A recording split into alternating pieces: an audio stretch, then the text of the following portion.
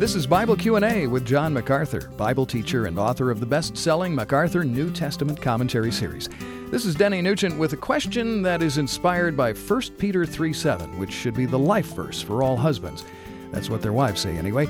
Peter says, "Live with your wives in an understanding way, as with a weaker vessel, since she is a woman, and grant her honor as a fellow heir of the grace of life." But John, help us out here. How do husbands obey that verse? Well, it's not a popular phrase to say that the woman is the weaker vessel, but it's the facts. Women are weaker physically. Their constitution is weaker in general than men. Men are the providers. Men are the protectors. It's always been that way. That's by God's design.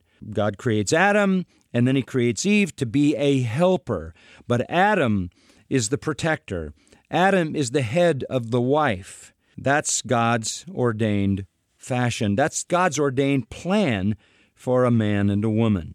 Now, in order to live with your wife in an understanding way, you have to understand that. She needs your strength. She needs your provision. She needs your protection.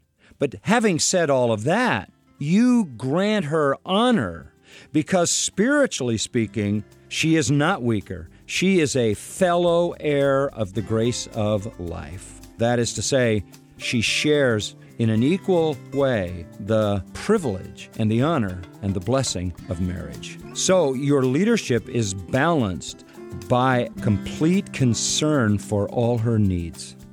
All right, thanks, John, and thanks to you for listening to Bible Q&A with John MacArthur. John's the author of the MacArthur New Testament Commentary series. Visit MacArthurCommentaries.com.